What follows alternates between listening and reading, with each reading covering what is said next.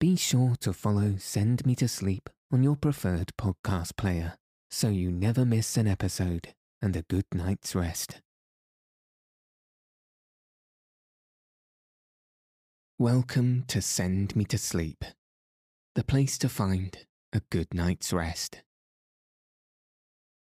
My name's Andrew, and I'm so pleased you've joined me tonight and taken this time for yourself to ensure you get a peaceful night's sleep.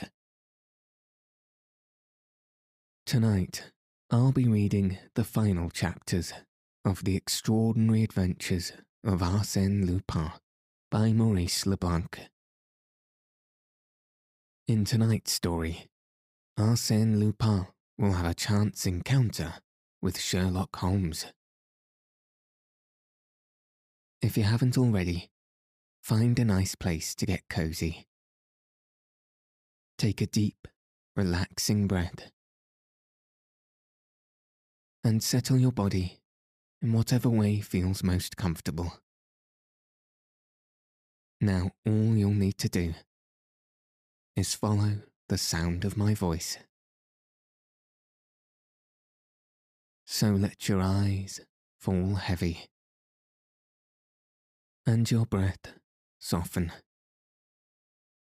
as we settle in for a peaceful night's sleep.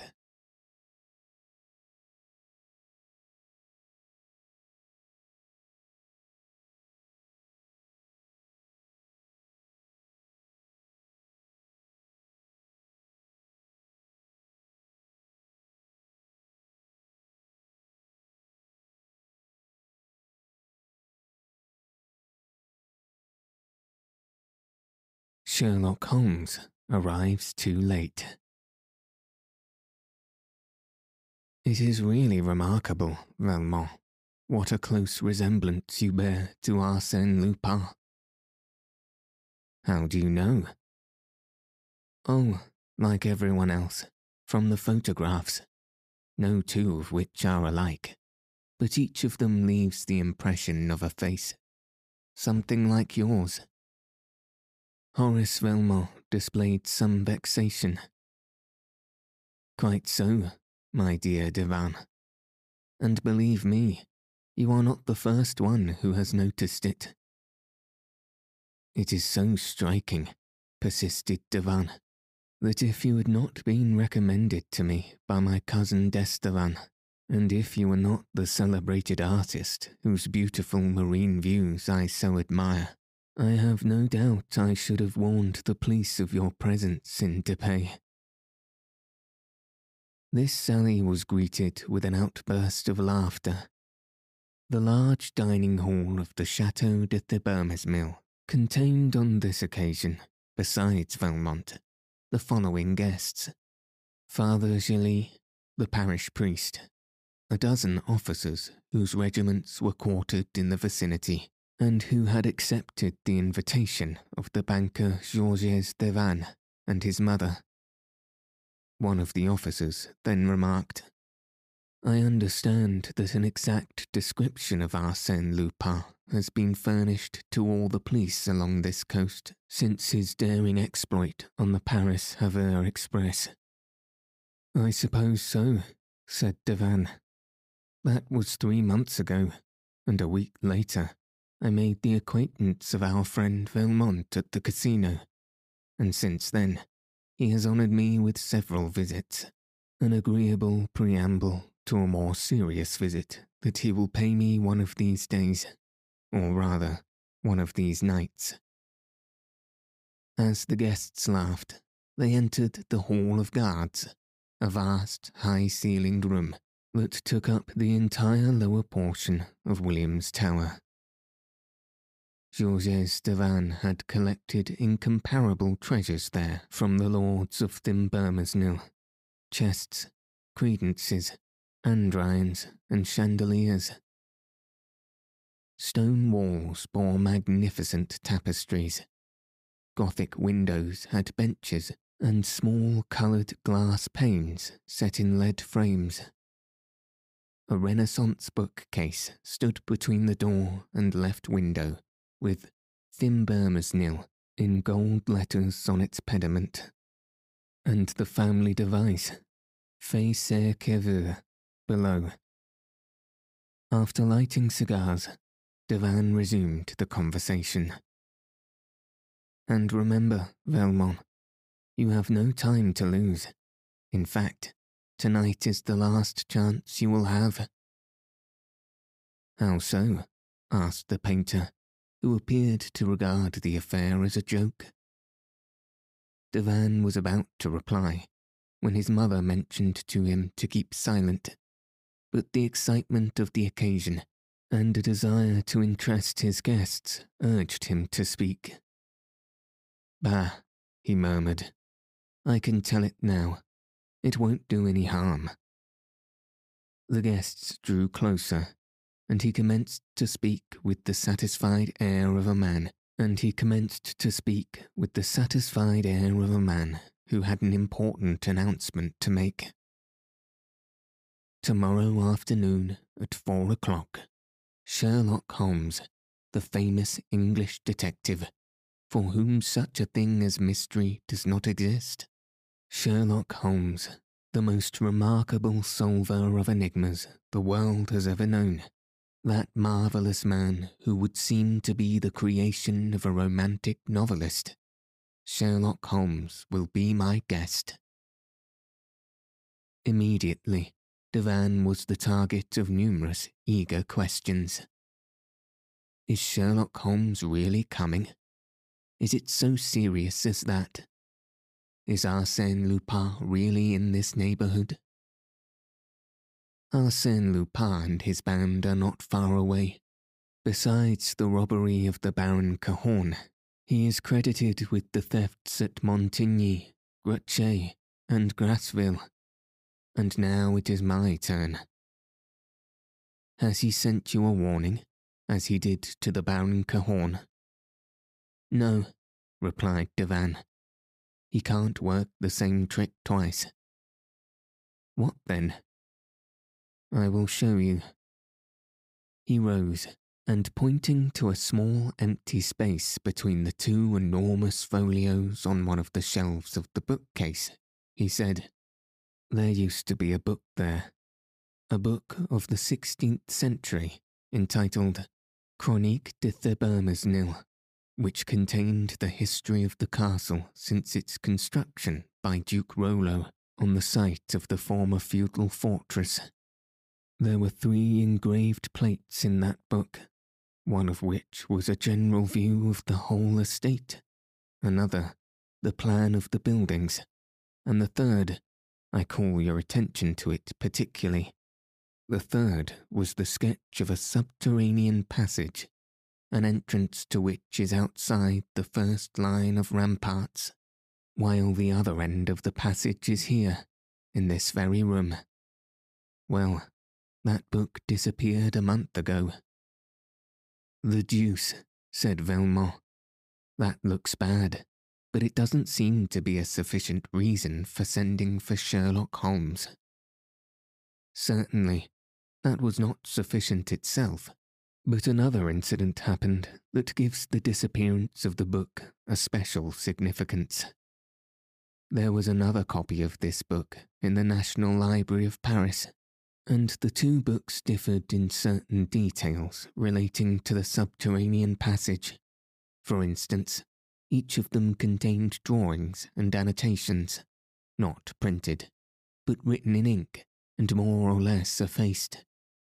I knew those facts, and I knew that the exact location of the passage could be determined only by a comparison of the 2 books. Now, the day after my book disappeared, the book was called for in the National Library by a reader who carried it away, and no one knows how the theft was effected. The guests uttered many exclamations of surprise. Certainly, the affair looks serious, said one. Well, the police investigated the matter, and, as usual, discovered no clues whatever. They never do, when Arsène Lupin is concerned in it. Exactly. and so I decided to ask the assistance of Sherlock Holmes, who replied that he was ready and anxious to enter the lists with Arsène Lupin. What glory for Arsène Lupin, said Velmont. But if our national thief, as they call him, has no evil designs on your castle, Sherlock Holmes will have his trip in vain. There are other things that will interest him, such as the discovery of the subterranean passage. But you told us that one end of the passage was outside the ramparts, and the other was in this very room. Yes, but in what part of the room? The line which represents the passage on the chart's end here, with a small circle marked with the letters TG, which no doubt stands for Tour Guillaume. But the tower is round, and who can tell the exact spot at which the passage touches the towers? Devanne lighted a second cigar and poured himself a glass of Benedictine. His guests pressed him with questions, and he was pleased to observe the interest that his remarks had created. Then he continued. The secret is lost. No one knows it. The legend is to the effect that the former lord of the castle transmitted the secret from father to son on their deathbeds until Geoffrey, the last of the race, was beheaded during the Revolution in his 19th year. That is over a century ago. Surely someone has looked for it since that time. Yes, but they failed to find it. After I purchased the castle, I made a diligent search for it, but without success. You must remember that this tower is surrounded by water and connected with the castle only by a bridge. Consequently, the passage must be underneath the old moat. The plan that was in the book in the National Library showed a series of stairs with a total of 48 steps, which indicates a depth of more than 10 meters. You see, the mystery lies within the walls of this room, and yet I dislike to tear them down. Is there nothing to show where it is? Nothing. Mon Devanne, we should turn our attention to the two quotations, suggested Father Gélis. Oh, exclaimed Monsieur Devanne, laughing. Our worthy father is fond of reading memoirs and delving into the musty archives of the castle. Everything relating to Thimbermesnil interests him greatly. But the quotations that he mentions only serve to complicate the mystery. He has read somewhere that the two kings of France have known the key to the puzzle. Two kings of France. Who were they? Henry IV and Louis XVI, and the legend runs like this. On the eve of the Battle of Arques, Henry IV spent the night in this castle. At 11 o'clock in the evening, Louise de Tancarville, the prettiest woman in Normandy, was brought into the castle through the subterranean passage by Duke Edgard, who, at the same time, informed the king of the secret passage. Afterward, the king confided the secret to his minister, Sully, who in turn relates the story in his book, Royales Economes d'Etat, without making any comment upon it, but linking with it this incomprehensible sentence. Turn one eye on the bee that shakes, the other eye will lead to God. After a brief silence, Velmont laughed and said, Certainly, it does throw a dazzling light upon the subject. No, but Father Gélis claims that Sully concealed the key to the mystery in this strange sentence in order to keep the secret from the secretaries to whom he dictated his memoirs. This is an ingenious theory, said Velmont. Yes, and it may be nothing more, I cannot see that it throws any light on the mysterious riddle. And was it also to receive the visit of a lady that Louis XVI caused the passage to be opened? I don't know, said Monsieur de Vannes. All I can say is that the king stopped here one night in 1784, and that the famous iron casket found in the Louvre contained a paper bearing the words in the king's own writing, Thimbermesnil, 3411. Horace Wilmot laughed heartily and exclaimed, At last, and now that we have the magic key, where is the man who can fit it to the invisible lock?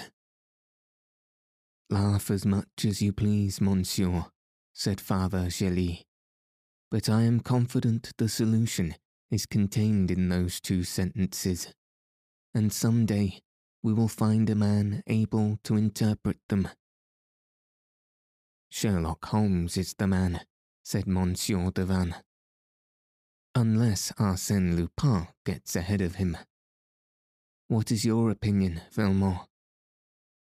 Velmont rose, placed his hand on de Vannes' shoulder, and declared, I think that the information furnished by your book and by the book of the National Library was deficient in a very important detail, which you have now supplied. I thank you for it. What is it? The missing key. Now that I have it, I can go to work at once, said Velmont. Of course, without losing a minute, said de Vannes, smiling. Not even a second, replied Velmont. Tonight, before the arrival of Sherlock Holmes, I must plunder your castle. You have no time to lose. Oh, by the way, I can drive you over this evening. To Dieppe? Yes, I'm going to meet Monsieur and Madame Dandrol and a young lady of their acquaintance who are to arrive by the midnight train. Then, addressing the officers, de Vannes added, Gentlemen, I shall expect to see all of you at breakfast tomorrow. The invitation was accepted. The company dispersed, and a few moments later, de Vannes and Velmont were speeding towards Dieppe in an automobile. De Vannes dropped the artist in front of the casino and proceeded to the railway station.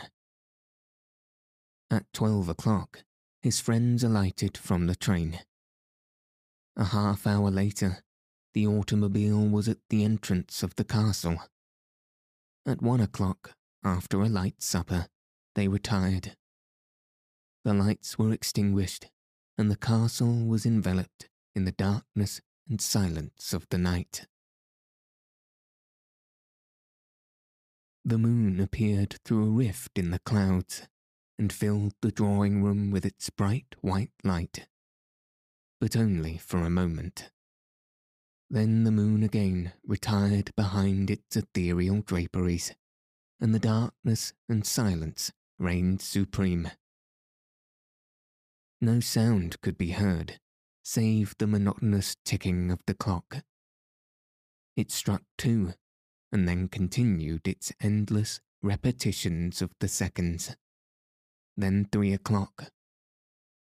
Suddenly, something clicked, like the opening and closing of a signal disc that warns the passing train. A thin stream of light flashed to every corner of the room, like an arrow that leaves behind a trail of light. It shot forth from the central flute of a column that supported the pediment of the bookcase. It rested for a moment on the panel opposite, like a glittering circle of burnished silver, then flashed in all directions, like a guilty eye that scrutinizes every shadow. It disappeared for a short time, but burst forth again as a whole section of the bookcase revolved on a pivot and disclosed a large opening like a vault. A man entered, carrying an electric lantern. He was followed by a second man, who carried a coil of rope and various tools. The leader inspected the room, listened a moment, and said, "Call the others." Then 8 men, stout fellows with resolute faces, entered the room, and immediately commenced to remove the furnishings. Arsène Lupin passed quickly from one piece of furniture to another, examining each, and according to its size or artistic value, he directed his men to take it or leave it. If ordered to be taken, it was carried to the gaping mouth of the tunnel and ruthlessly thrust into the bowels of the earth. Such was the fate of 6 armchairs, 6 small Louis XV chairs, a quantity of Aubusson tapestries, some candelabras, paintings by Fragonard and Nattier, a bust of Hudden, and some statues. Sometimes Lupin would linger before a beautiful chest or a superb picture and sigh, "That is too heavy, too large, what a pity." In 40 minutes the room was dismantled, and it had been accomplished in such an orderly manner, and with as little noise as if the various articles had been packed and wadded for the occasion. Lupin said to the last man who departed by way of the tunnel, "You need not come back. You understand that as soon as the auto van is loaded, you are to proceed to the Grange at Racquefort. But you, patron, leave me the motorcycle."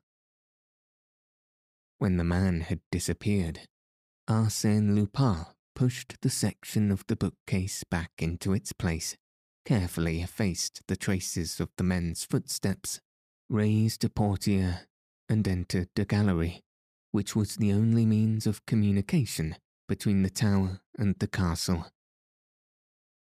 In the centre of this gallery there was a glass cabinet which had attracted Lupin's attention. It contained a valuable collection of watches, snuff-boxes, rings, chatelaines, and miniatures of rare and beautiful workmanship. He forced the lock with a small jimmy, and experienced a great pleasure in handling those gold and silver ornaments, those exquisite and delicate works of art. He used a large bag to collect the knickknacks, and filled his coat, waistcoat, and trouser pockets. Suddenly, he heard the noise of someone approaching, and took refuge behind a window embrasure. A woman descended the stairs and went towards the dismantled cabinet, then walked towards him. He hoped she would not detect his presence, but she came closer, and he could hear her heart throbbing. Hesitating for just a moment, her trembling hand drew aside the curtain. They stood face to face. Arsène was astounded. He murmured involuntarily, You, mademoiselle." It was Miss Nelly. Miss Nelly, his fellow passenger on the transatlantic steamer, who had been the subject of his dreams on that memorable voyage, who had been a witness to his arrest, and who, rather than betray him, had dropped into the water the kodak in which he had concealed the banknotes and diamonds.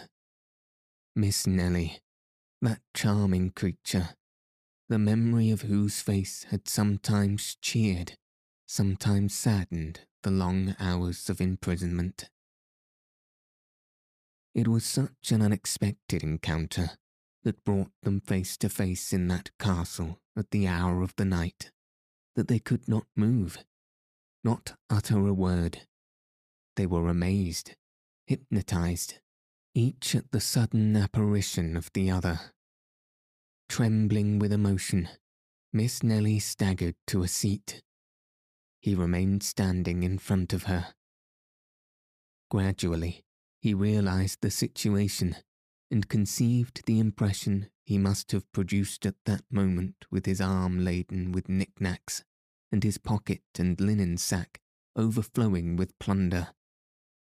He was overcome with confusion, and he actually blushed to find himself in the position of a thief caught in the act. To her, henceforth, he was a thief, a man who puts his hand in another's pocket, who steals into houses and robs people while they sleep. A watch fell upon the floor, then another.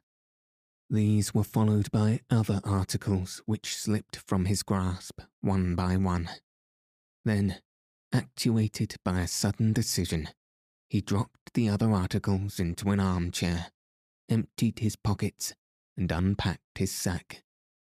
He felt very uncomfortable in Nellie's presence, and stepped towards her with the intention of speaking to her, but she shuddered, rose quickly, and fled towards the salon.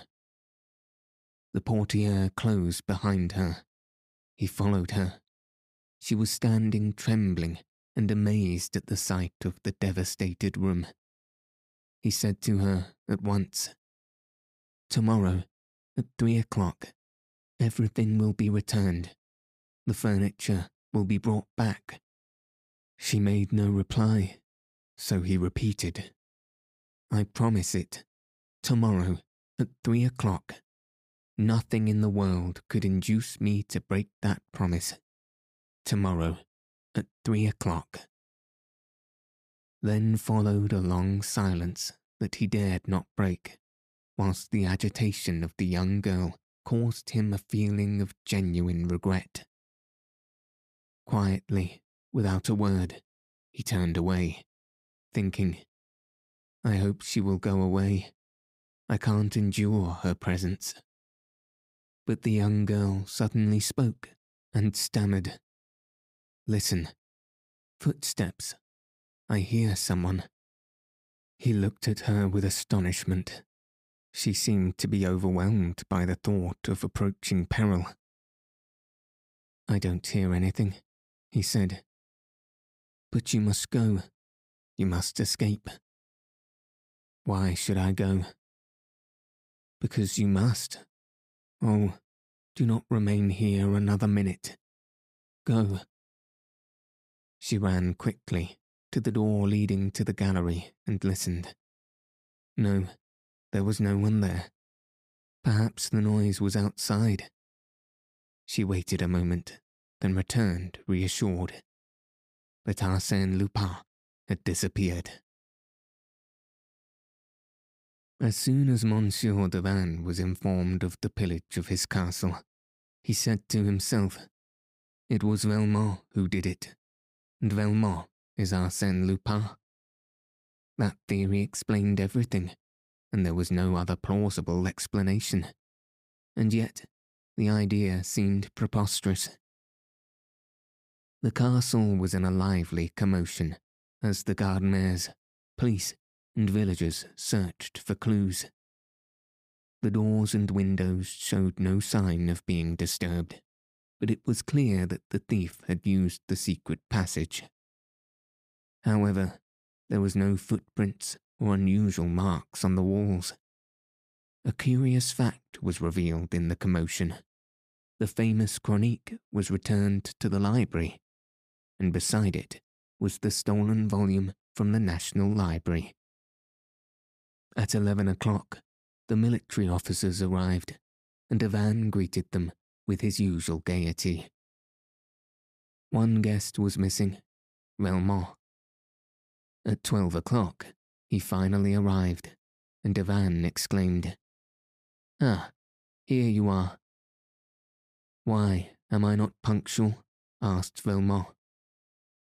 "Yes, and I am surprised that you are, after such a busy night. I suppose you know the news." "What news?" "You have robbed the castle." "Nonsense," exclaimed Velmont, smiling. "Exactly as I predicted. But first escort Miss Underdown to the dining room. Mademoiselle, allow me. He stopped as he remarked the extreme agitation of the young girl. Then, recalling the incident, he said, "Ah, of course. You met Arsène Lupin in the steamer before his arrest, and you are astonished at the resemblance. Is that it?" She did not reply. Velmont stood before her, smiling. He bowed. She took his proffered arm. He escorted her to her place and took his seat opposite her. During the breakfast, the conversation related exclusively to Arsène Lupin, the stolen goods, the secret passage, and Sherlock Holmes. It was only at the close of the repast, when the conversation had drifted to other subjects, that Velmont took any part in it. Then he was, by turns, amusing and grave, talkative and pensive, and all his remarks seemed to be directed to the young girl. But she, quite absorbed, did not appear to hear them. Coffee was served on the terrace overlooking the court of honour and the flower garden in front of the principal facade. The regimental band played on the lawn, and scores of soldiers and peasants wandered through the park. Miss Nelly had not forgotten, for one moment, Lupin's solemn promise. Tomorrow, at 3 o'clock, everything will be returned. At 3 o'clock, and the hands of the great clock in the right wing of the castle now marked 20 minutes to 3. In spite of herself, her eyes wandered to the clock every minute. She also watched Velmont, who was calmly swinging to and fro in a comfortable rocking chair. Nelly waited anxiously for Arsène Lupin to arrive at the castle at the appointed hour. She wondered if he would actually show up with so many people around and the police officers conducting their investigations. Despite her doubts, she trusted his promise. The clock struck 3, and Horace Velmont checked his watch. Soon after, 2 army wagons arrived at the park gate and stopped in front of the main entrance. A commissary sergeant got out and asked for Monsieur Devanne. He soon appeared and saw his packaged furniture, pictures, and ornaments under the canvas cover of the wagons. When questioned, the sergeant produced an order that he had received from the officer of the day. By that order, the 2nd Company of the 14th Battalion were commanded to proceed to the crossroads of Halleux in the forest of Arquoise, gather up the furniture and other articles deposited there, and deliver them to Monsieur Georges Devanne, owner of the Thimberners-Nil Castle. At 3 o'clock, signed Colonel Buvelle. At the crossroads, explained the sergeant, we found everything ready, lying on the grass, guarded by some passers-by. It seemed very strange, but the order was imperative. One of the officers examined the signature. He declared it a forgery, but a clever imitation. The wagons were unloaded, and the goods restored to their proper places in the castle. During this commotion, Nelly had remained alone at the extreme end of the terrace, absorbed by confusion and distracted thoughts. Suddenly, she observed Velmont approaching her. She would have avoided him, but the balustrade that surrounded the terrace cut off her retreat. She was cornered. She could not move. A gleam of sunshine, passing through the scant foliage of a bamboo, lighted up her beautiful golden hair. Someone spoke to her in a low voice. Have I not kept my promise? Arsène Lupin stood close to her. No one else was near. He repeated in a calm voice. Have I not kept my promise? He expected a word of thanks, or at least some slight movement that would betray her interest in the fulfillment of his promise. But she remained silent. Her scornful attitude annoyed Arsène Lupin, and he realized the vast distance that separated him from Miss Nelly, now that she had learned the truth. He would gladly have justified himself in her eyes, or at least pleaded extenuating circumstances, but he perceived the absurdity and futility of such an attempt. Finally, dominated by a surging flood of memories, he murmured, "Ah, how long ago that was. You remember the long hours on the deck of the Provenance. Then you carried a rose in your hand, a white rose like the one you carry today. I asked you for it. You pretended you did not hear me. After you had gone away, I found the rose, forgotten, no doubt, and I kept it." She made no reply. She seemed to be far away. He continued, "In memory of those happy hours, forget what you have learned since. Separate the past from the present. Do not regard me as the man you saw last night, but look at me, if only for a moment, as you did in those far-off days when I was Bernard d'Andrézy for a short time. Will you please?" She raised her eyes and looked at him as he requested.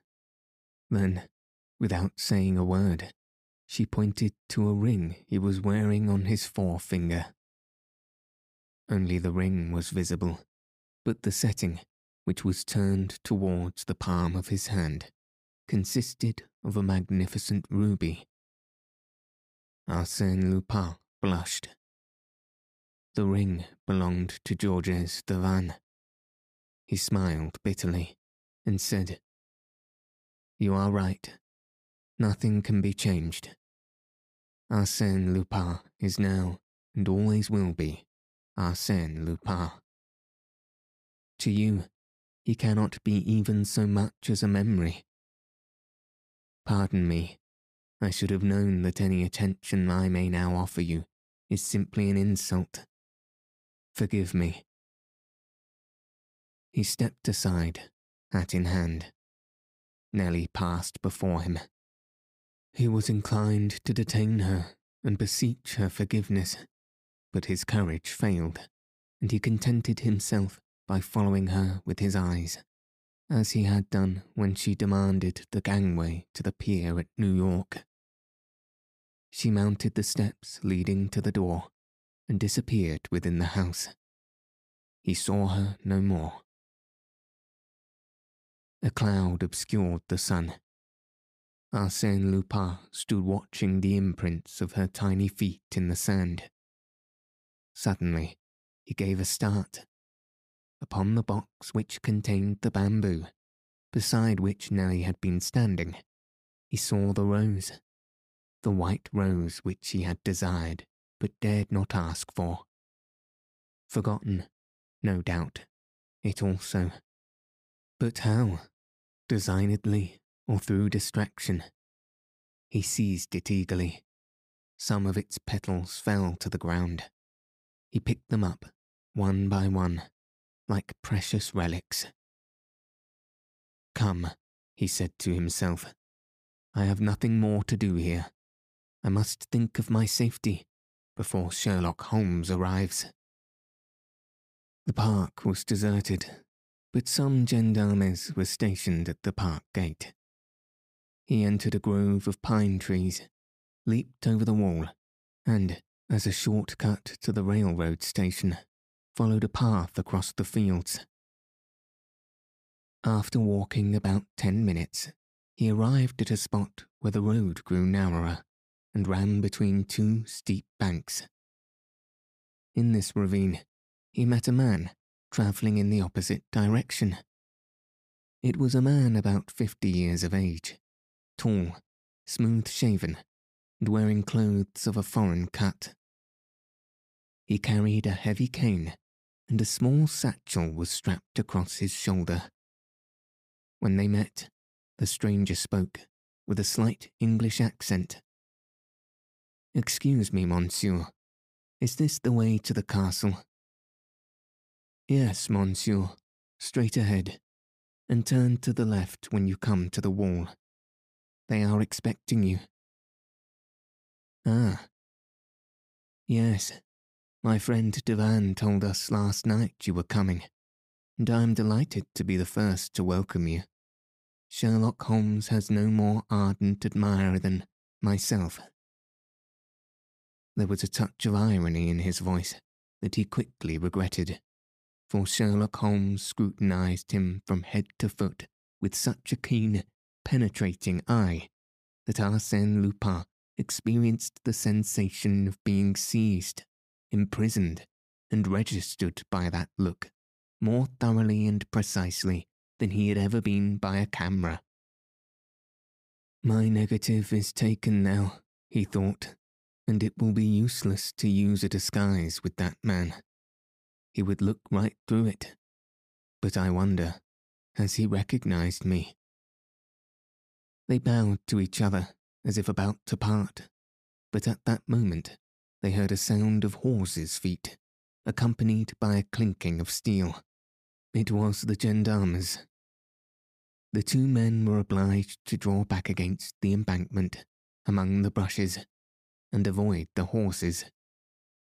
The gendarmes passed by, but as they followed each other at a considerable distance, they were several minutes in doing so, and Lupin was thinking, "It all depends on that question.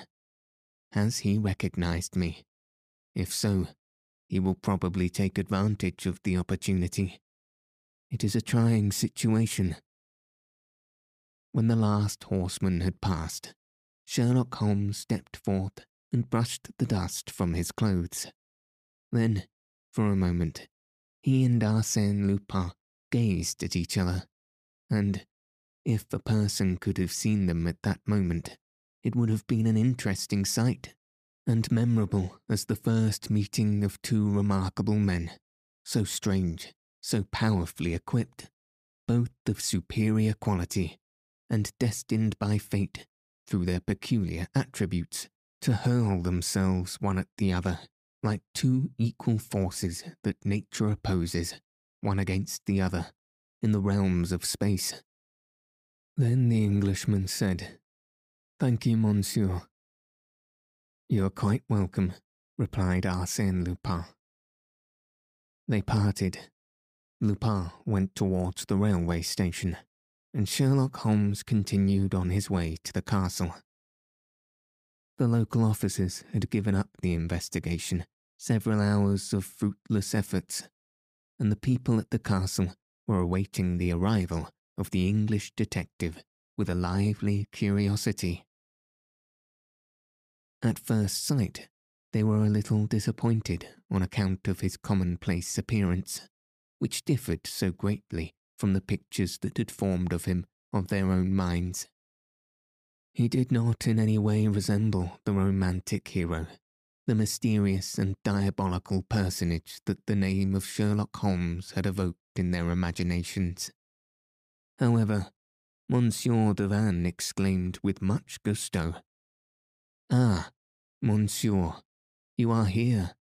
I am delighted to see you. It is a long-deferred pleasure. Really, I scarcely regret what has happened, since it affords me the opportunity to meet you. But how did you come?" "By the train. But I sent my automobile to meet you at the station." "An official reception, eh? With music and fireworks? Oh, no, not for me. That is not the way I do business," grumbled the Englishman. This speech disconcerted Devan, who replied with a forced smile, "Fortunately, the business has been greatly simplified since I wrote to you." "In what way?" the robbery took place last night. If you had not announced my intended visit, it is probable the robbery would not have been committed last night. When then? Tomorrow or some other day. And in that case? Lupin would have been trapped, said the detective. And my furniture would not have been carried away. Ah, but my goods are here. They were brought back at 3 o'clock. By Lupin. By 2 army wagons. Sherlock Holmes put on his cap and adjusted his satchel. Devanne exclaimed anxiously. But monsieur, what are you going to do? I am going home. Why? Your goods have been returned. Arsène Lupin is far away. There is nothing for me to do. Yes, there is. I need your assistance. What happened yesterday may happen again tomorrow, as we do not know how he entered, or how he escaped, or why, a few hours later, he returned the goods. Ah, you don't know. The idea of a problem to be solved quickened the interest of Sherlock Holmes. Very well, let us make a search, at once, and alone, if possible.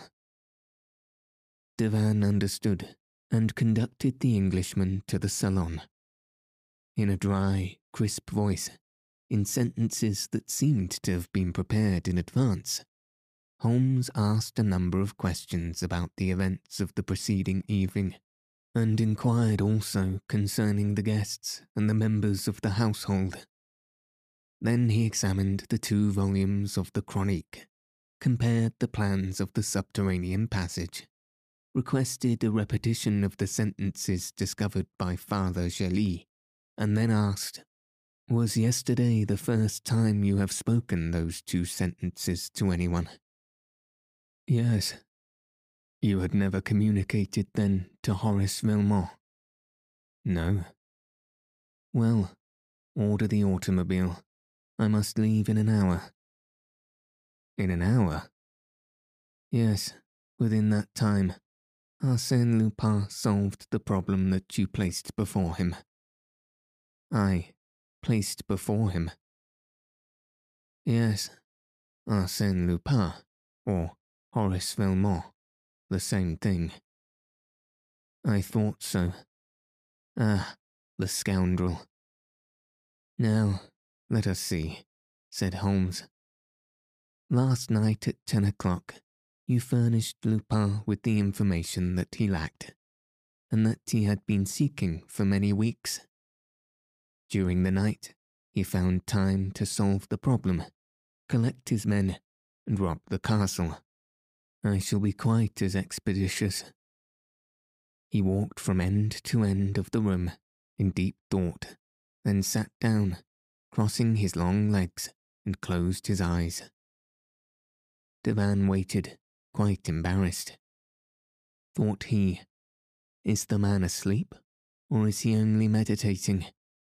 However, he left the room to give some orders, and when he returned, he found the detective on his knees, scrutinizing the carpet at the foot of the stairs in the gallery. What is it? He inquired.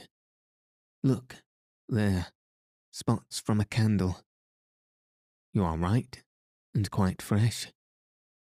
And you will also find them at the top of the stairs, and around the cabinet that Arsène Lupin broke into, and from which he took the bibliots that he afterwards placed in this armchair.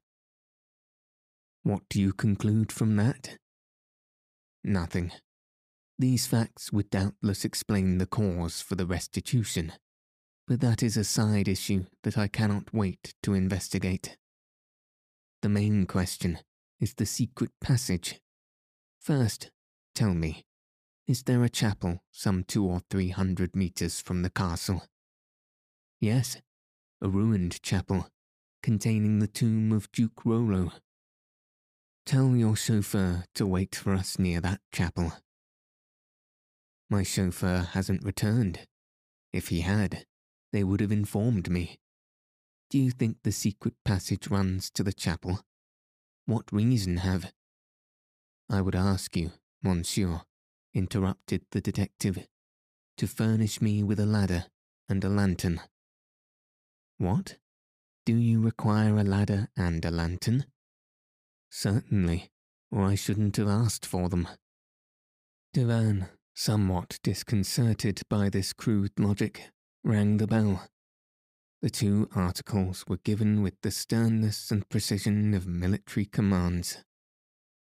"Place the ladder against the bookcase to the left of the word Thimberners-Nil." Devanne placed the ladder as directed, and the Englishman continued. "More to the left. To the right. There. Now, climb up. All the letters are in relief, aren't they?" "Yes." "First, turn the letter I one way or the other." "Which one? There are 2 of them." "The first one." Devanne took hold of the letter and exclaimed, "Ah, yes, it turns towards the right. Who told you that?" Sherlock Holmes did not reply to the question. He continued his directions. "Now, take the letter B. Move it back and forth as you would a bolt." Devanne did so, and, to his great surprise, it produced a clicking sound. "Quite right," said Holmes. "Now we will go to the other end of the word Thimberners-Nil. Try the letter I and see if it will open like a wicket." With a certain degree of solemnity, Devanne seized the letter. It opened, but Devanne fell from the ladder, for the entire section of the bookcase, lying between the first and last letters of the word, turned on a pivot and disclosed the subterranean passage. Sherlock Holmes said coolly, "You are not hurt?" "No, no," said Devanne, as he rose to his feet. "Not hurt, only bewildered. I can't understand now. Those letters turn. The secret passage opens." "Certainly. Doesn't that agree exactly with the formula given by Sully? Turn one eye on the bee that shakes, the other eye will lead to God." "But Louis XVI?" asked Devanne. "Louis XVI was a clever locksmith. I have read a book he wrote about combination locks. It was a good idea on the part of the owner of Thimberners-Nil to show His Majesty a clever bit of mechanism. As an aid to his memory, the king wrote 3411. That is to say, the 3rd, 4th, and 11th letters of the word." "Exactly. I understand that. It explains how Lupin got out of the room, but it does not explain how he entered. It is certain he came from the outside."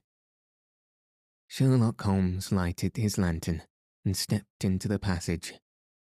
"Look, all the mechanism is exposed here, like the works of a clock, and the reverse side of the letters can be reached. Lupin worked the combination from this side, that is all." "What proof is there of that?" "Proof? Why, look at that puddle of oil. Lupin foresaw that the wheels would require oiling." "Did he know about the other entrance?" "As well as I know it," said Holmes. "Follow me. Into that dark passage." "Are you afraid?" "No, but are you sure you can find the way out?" "With my eyes closed." At first they descended 12 steps, then 12 more, and farther on, 2 other flights of 12 steps each. Then they walked through a long passageway, the brick walls of which showed the marks of successive restoration, and, in spots, were dripping with water. The earth, also, was very damp. "We are passing underneath the pond," said Devanne, somewhat nervously. At last They came to a stairway of 12 steps, followed by 3 other of 12 steps each, which they mounted with difficulty, and then found themselves in a small cavity cut in the rock. They could go no further. "The deuce," muttered Holmes. "Nothing but bare walls. This is provoking." "Let us go back," said Devanne. "I have seen enough to satisfy me." But the Englishman raised his eye and uttered a sigh of relief. There he saw the same mechanism and the same word as before. He had merely to work the 3 letters. He did so, and a block of granite swung out of place. On the other side, the granite block formed the tombstone of Duke Rollo, and the word Dunfermesnil was engraved on it in relief. Now, they were in the little ruined chapel, and the detective said, "The other eye leads to God. That means to the chapel." "It is marvellous," exclaimed Devanne, amazed at the clairvoyance and vivacity of the Englishman. "Can it be possible that those few words were sufficient for you?" "Bah," declared Holmes. "They weren't even necessary. In the chart in the book of the National Library, the drawing terminates at the left, as you know, in a circle, and at the right, as you do not know, in a cross. Now, that cross must refer to the chapel in which we are now standing." Poor Devanne could not believe his ears. It was all so new, so novel to him. He exclaimed, "It is incredible, miraculous, and yet of a childish simplicity. How is it that no one has ever solved the mystery?"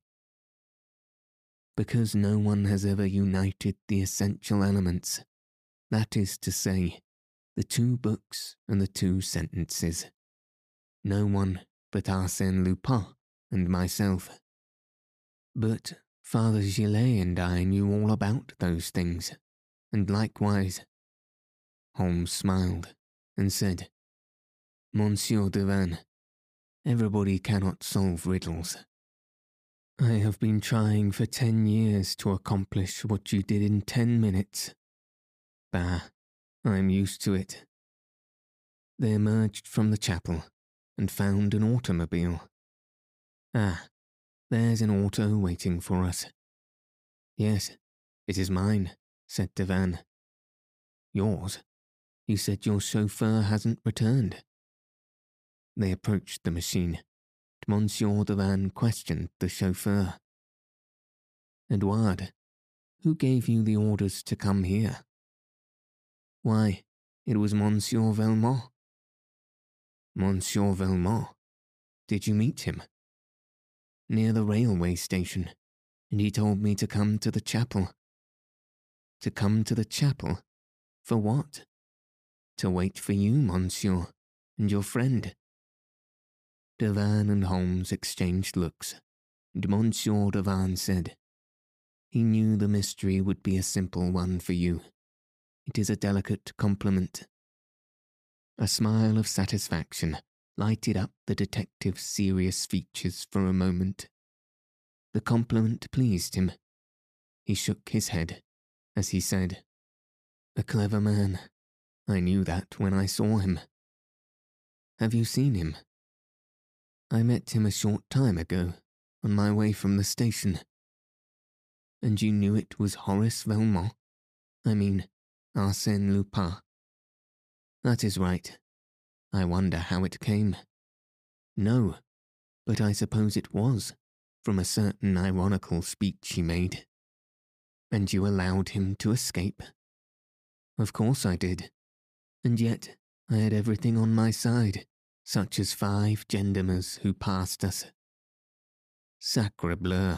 cried Devanne. "You should have taken advantage of the opportunity." "Really, monsieur," said the Englishman, haughtily, "when I encounter an adversary like Arsène Lupin, I do not take advantage of chance opportunities. I create them." But time pressed, and since Lupin had been so kind as to send the automobile, they resolved to profit by it.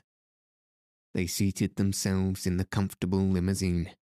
Edouard took his place at the wheel, and away they went towards the railway station. Suddenly, Devanne's eyes fell upon a small package in one of the pockets of the carriage. Ah, what is that? A package? Whose is it? Why, is it for you? For me? Yes, it is addressed Sherlock Holmes, from Arsène Lupin. The Englishman took the package, opened it, and found that it contained a watch. Ah, he exclaimed with an angry gesture. A watch, said Devanne. How did it come there? The detective did not reply. Oh, it is your watch. Arsène Lupin returns your watch. But, in order to return it, he must have taken it. Ah, I see. He took your watch. That is a good one. Sherlock Holmes's watch stolen by Arsène Lupin. Mon Dieu, that is funny. Really, you must excuse me. I can't help it. He roared with laughter, unable to control himself, after which he said, in a tone of earnest conviction, A clever man indeed. The Englishman never moved a muscle. On the way to Dieppe, he never spoke a word, but fixed his gaze on the flying landscape. His silence was terrible, unfathomable, more violent than the wildest rage. At the railway station, he spoke calmly, but in a voice that impressed one with the vast energy and willpower of that famous man. He said, Yes, he is a clever man, but some day I shall have the pleasure of placing on his shoulders the hand I now offer you, Monsieur Devanne, and I believe that Arsène Lupin and Sherlock Holmes will meet again some day. Yes, the world is too small. We shall meet. We must meet. And then